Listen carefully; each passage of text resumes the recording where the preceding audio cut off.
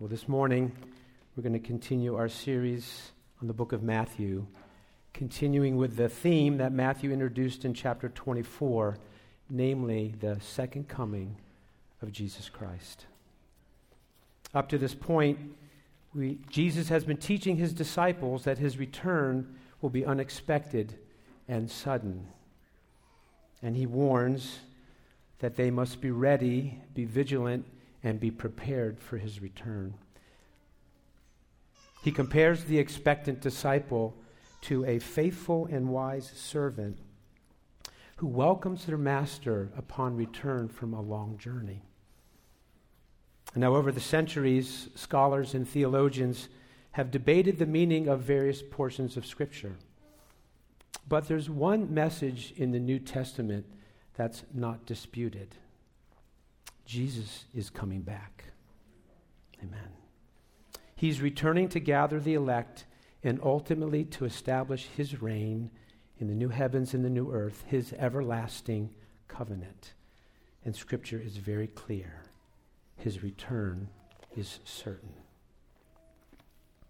The importance of this is emphasized in Scripture as Jesus repeats this crucial message several times to his disciples. And we've already seen that Matthew recounts and groups these teachings together to emphasize to his readers the Messiah will one day return. In our reading today, the parable of the 10 virgins, Jesus continues to teach his disciples the necessity of being ready and being prepared as they await his return. But also, in our passage, he provides them a glimpse, a behind-the-scenes look, as it were, at what to expect when he returns. So let's turn together to Matthew chapter 25, and you can follow along as I read verses 1 through 13. The parable of the 10 virgins. Then the kingdom of heaven will be like 10 virgins who took their lamps and went to meet the bridegroom. 5 of them were foolish, and 5 were wise. For when the foolish took their lamps, they took no oil with them. But the wise took flasks of oil with their lamps. As the bridegroom was delayed, they all became drowsy and slept. But at midnight there was a cry, "Here is the bridegroom. Come out to meet him." Then all those virgins rose and trimmed their lamps.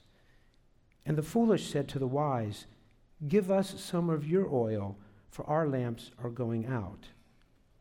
But the wise answered, saying, "Since there will not be enough for us and for you, go rather to the dealers and buy for yourselves." And while they were going to buy, the bridegroom came. And those who were ready went in with him to the marriage feast, and the door was shut. Afterward, the other virgins came also, saying, "Lord, Lord, open to us." But he answered, "Truly I say to you, I do not know you. Watch therefore, for you know neither the day nor the hour." Let's pray together. Father, you have the words of eternal life. This morning we ask that you would open our eyes and our ears. Lord, open our eyes to see you and our ears to hear you through your word. Father, I ask that you would bless the reading and the preaching of your word. In Jesus' name, amen. If you are anything like me, weddings can be a bittersweet experience, especially if you have 3 daughters. Now, don't get me wrong. My wife, Jean, and I recently had the wonderful experience of celebrating the marriage of our youngest daughter, Evelyn, as we have done with our other 2 daughters. Like the previous 2 weddings, there were weeks and months of preparation and planning and organizing, and then there was the rehearsal. At each step, the excitement increased as everyone's expectation grew. The wedding was a joyous occasion. It was filled with excitement and much celebration. But it was also a sober occasion. After 20 plus years of shaping and influencing her, we were letting go.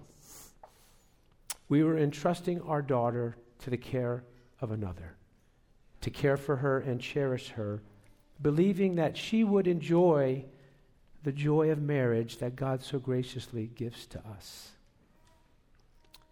In our text this morning, Jesus tells of another wedding, one that is also filled with joy and celebration and much expectation.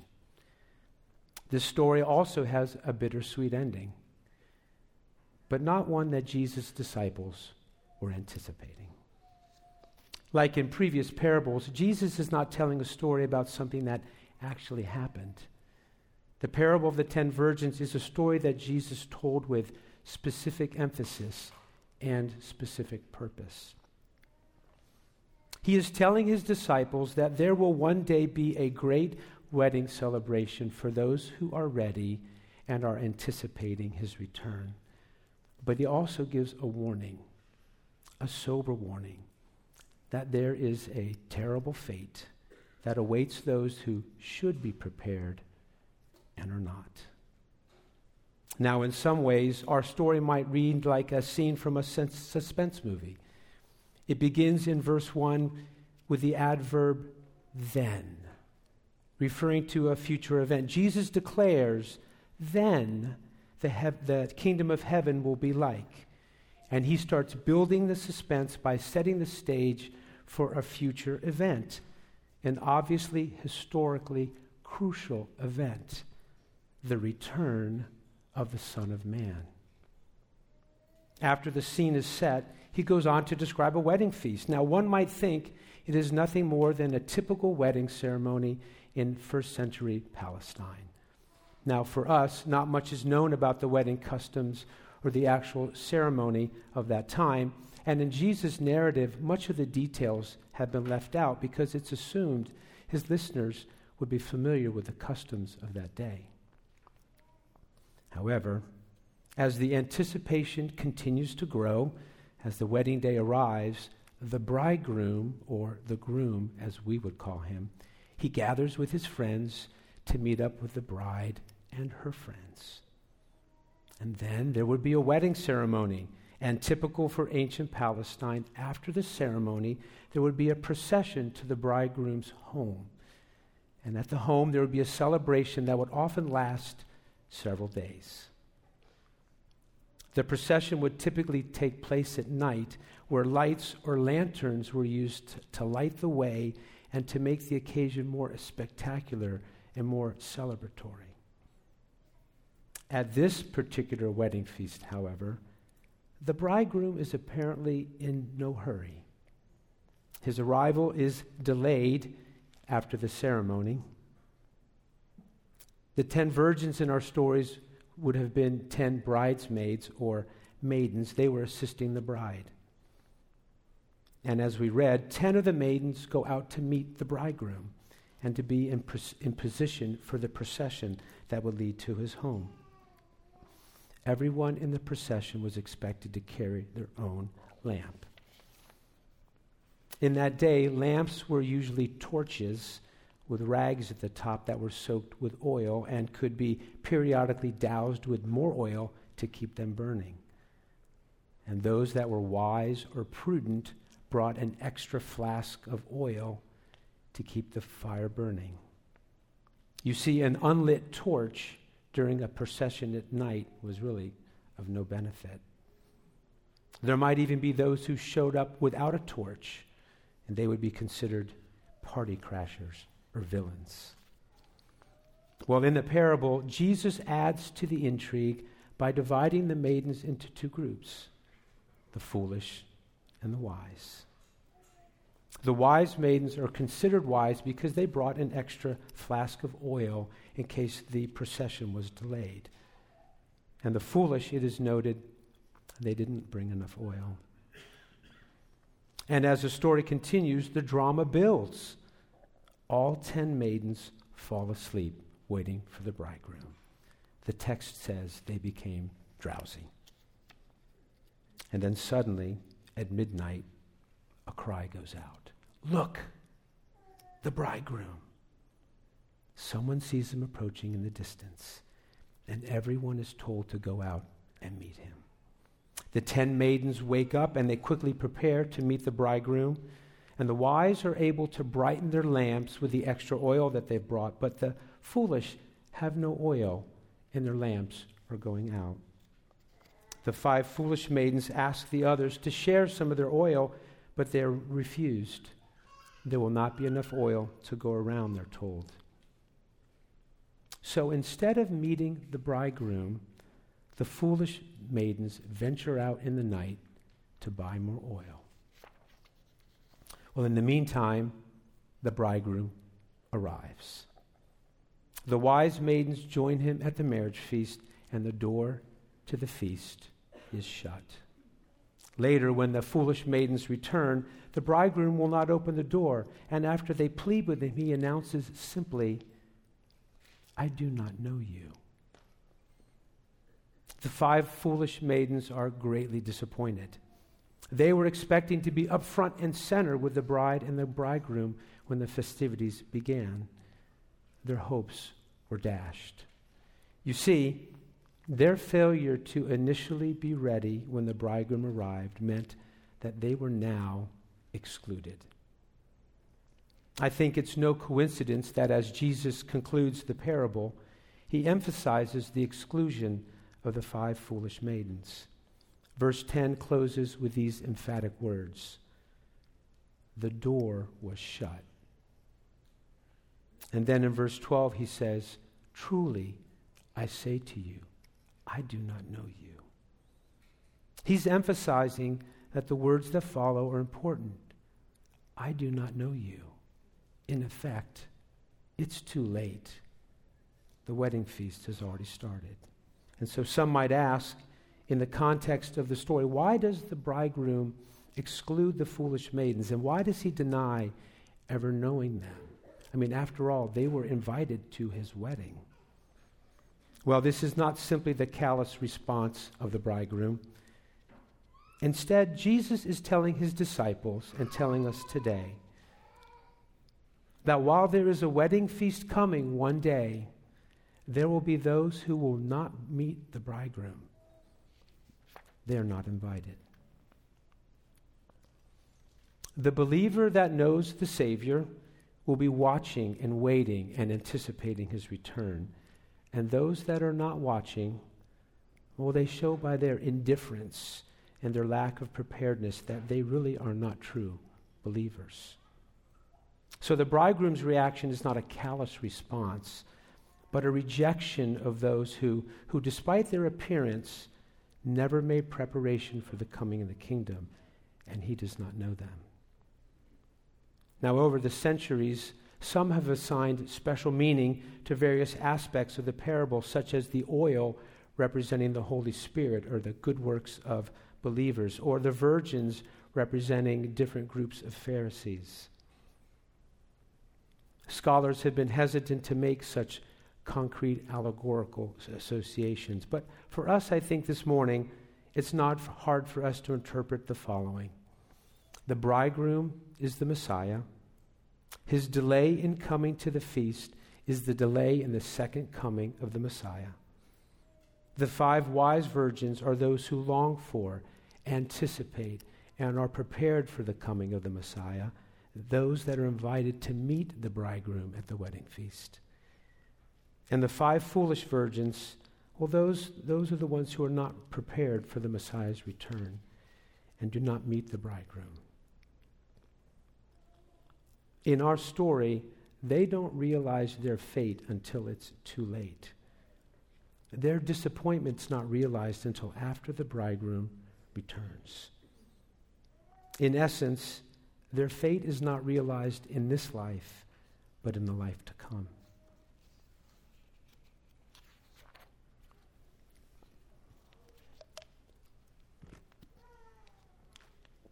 Well, like in this parable, we too are waiting. We're waiting for a magnificent and glorious wedding celebration. In the parable, Jesus uses the customs of his day to describe how wonderful and grand the celebration will be. In essence, he creates an interpretation of a wedding that later the Apostle John gets a glimpse of. And so in Revelation chapter 19, the Apostle John describes the marriage supper of the Lamb. Starting at verse 6, John writes, "Then I heard what seemed to be the voice of a great multitude, like the roar of many waters and like the sound of mighty peals of thunder, crying out, 'Hallelujah! For the Lord our God, the Almighty, reigns. Let us rejoice and exult and give him the glory. For the marriage of the Lamb has come, and his bride has made herself ready. It was granted her to clothe herself with fine linen, bright and pure. For the fine linen is the righteous deeds of the saints. And the angel said to me, Write this, Blessed are those who are invited to the marriage supper of the Lamb. And he said to me, These are the true words of God." Brothers and sisters, this is our longing. This is what we are waiting for. In verse 9, John writes this. He says, "Blessed are those who are invited to the marriage supper of the Lamb. We will experience joy inexpressible, cleansed from our sins and clothed in Christ's righteousness." Amen. Well, let's return to Evelyn's wedding. All the preparation and work that went into the event made for a beautiful ceremony, and the wedding, I have to tell you, was grand. Some even said it was the most beautiful October wedding they'd ever been to. I would agree. Now, while I'm sure the bride thoroughly enjoyed and appreciated all the splendor and all the festivities, that's not what she was most looking forward to.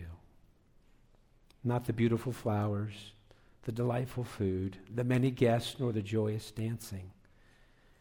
No, it was the groom, her husband.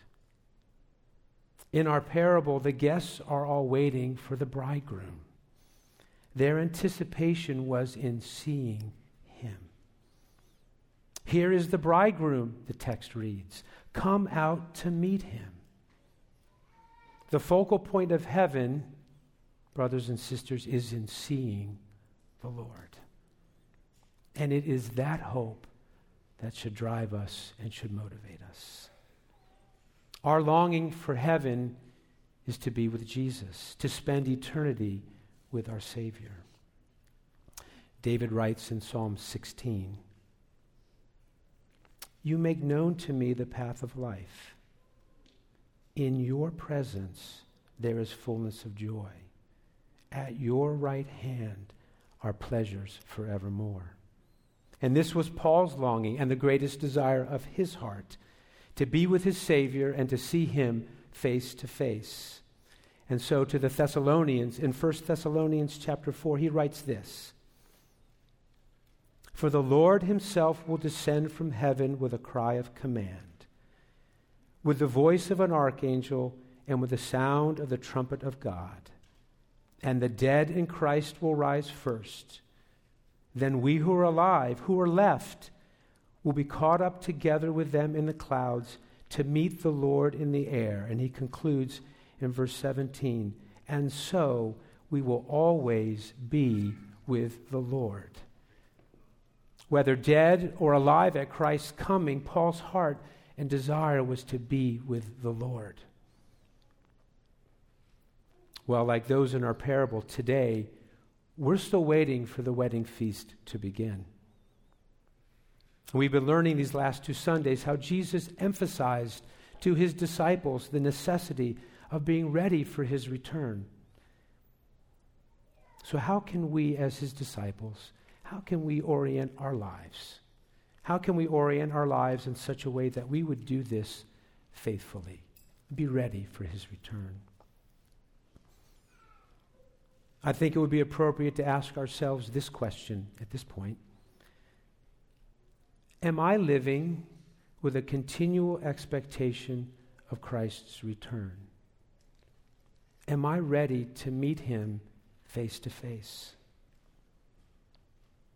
Now, I can't answer that question for you, but I think it's one that all of us, we need to think about. Our lives on this earth, they're filled with many distractions and other preoccupations that compete for our affections and would, if we let them, draw our hearts away from anticipating Christ's return. So I think in order to help us, let's consider 3 points of application. And so the first point of application, what practices can we develop that will heighten our expectation of his return? What practices can we develop that will heighten our expectation of his return? While we wait for the wedding feast to begin, what can we do? How can we orient our hearts toward the Savior to heighten our expectation of his inevitable return? Paul writes to Titus in chapter 2, starting at verse 11. He says,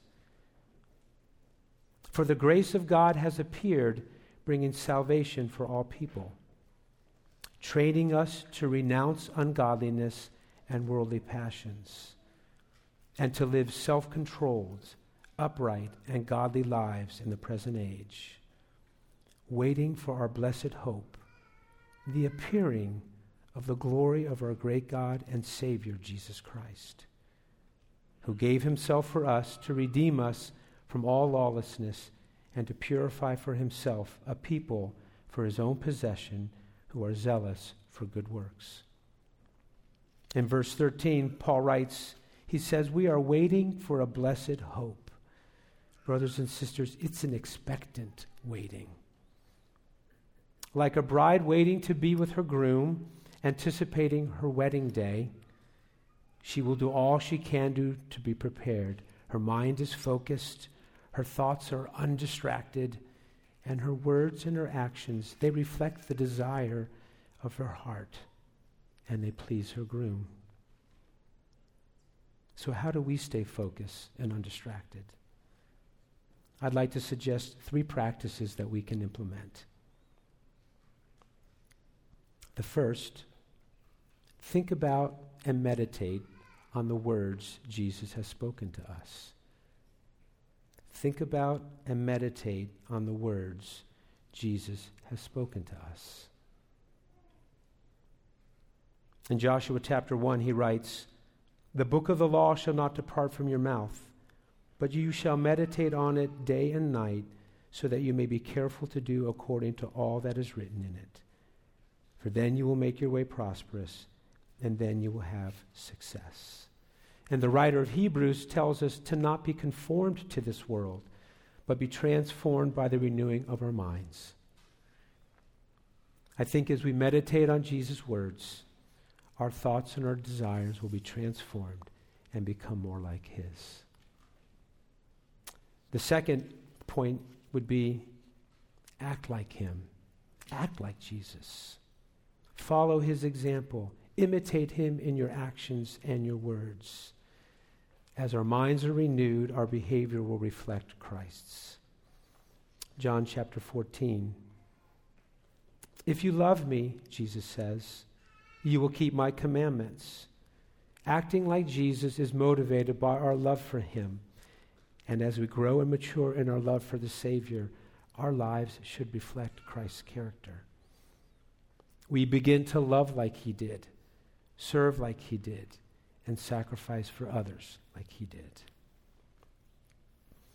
And thirdly, talk to him. Talk to him. Prayer draws us closer to the Savior and makes us more aware of his love for us. In Psalm 69, David calls out to the Lord. He says, "But as for me, my prayer is to you, O Lord. At an acceptable time, O God, in the abundance of your steadfast love, answer me in your saving faithfulness. So how do we stay focused on Jesus' return? Well, we think about and meditate on his words to us. We follow his example in our actions, and we pray. Now, the Christmas season is upon us, as John reminded us. While our culture would want us to make this about football, food, fun, and family, Christmas actually has always been about the coming of the Messiah. I think it would serve each of us and our families to make it a point that this Christmas that we celebrate the fact that the Messiah has come. So the second point of application, identify distractions. Identify distractions.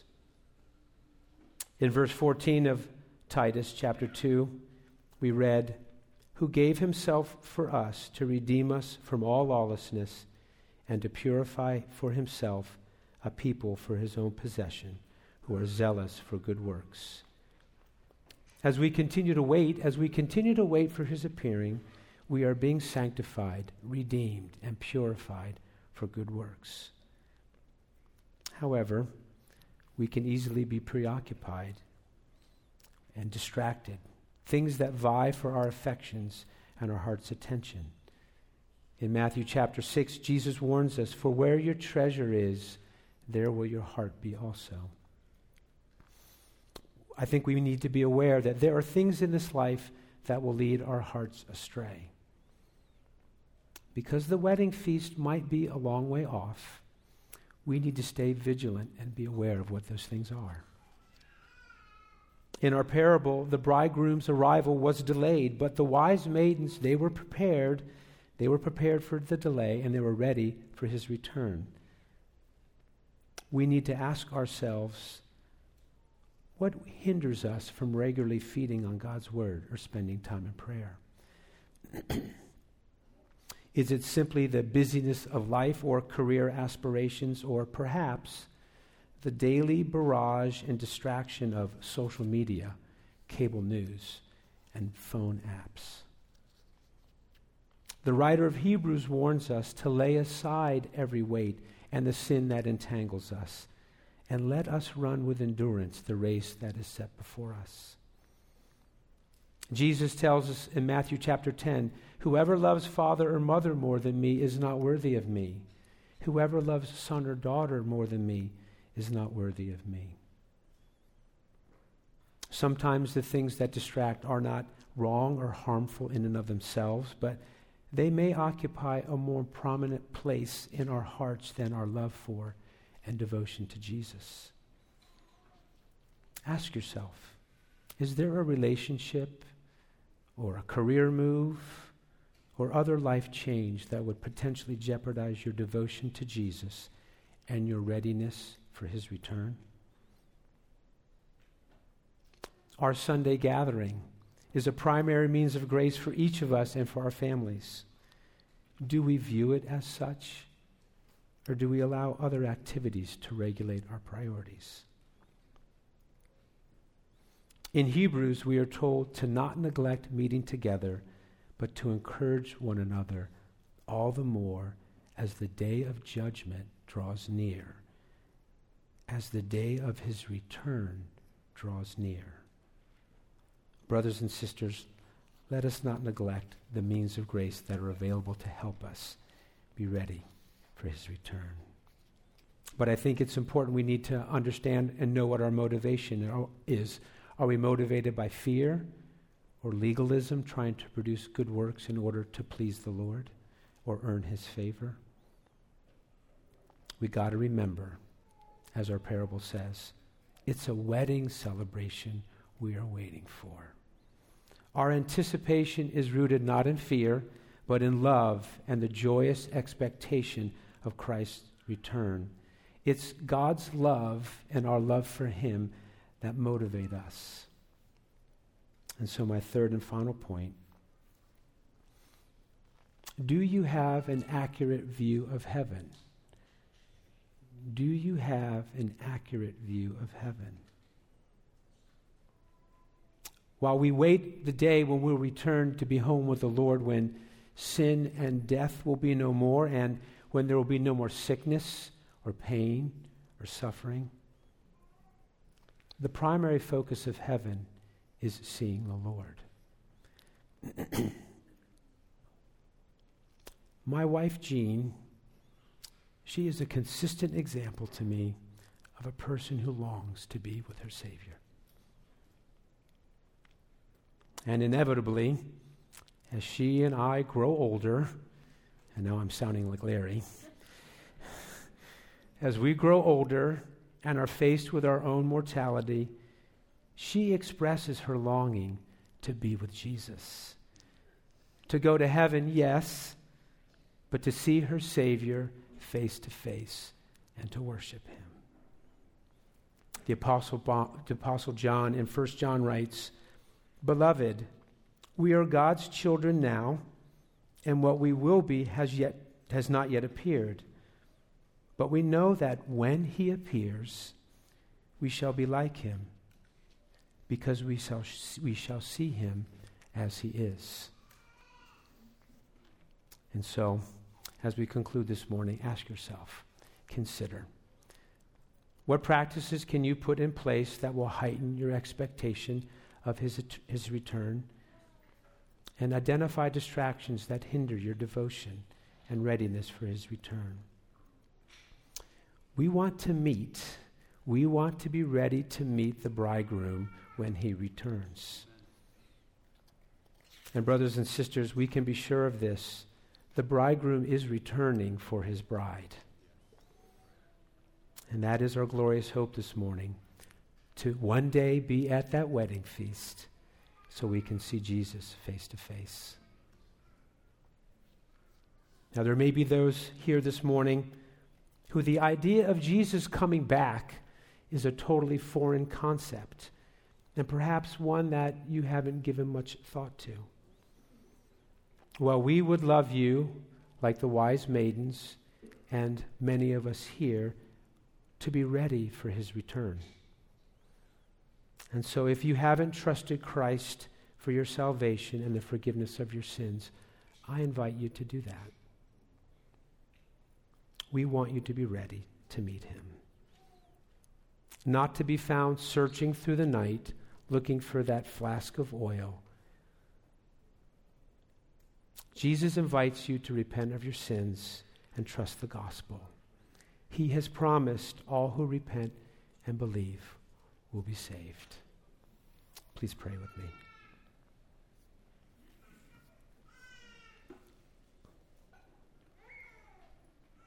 Father, we thank you for revealing yourself to us through your word. Our hope is in the glorious second coming of Jesus Christ, our Savior. As a church, Lord, and for each of us individually, help us direct our hearts and the longing of our souls toward that day when we see Jesus face to face. In Jesus' name, amen.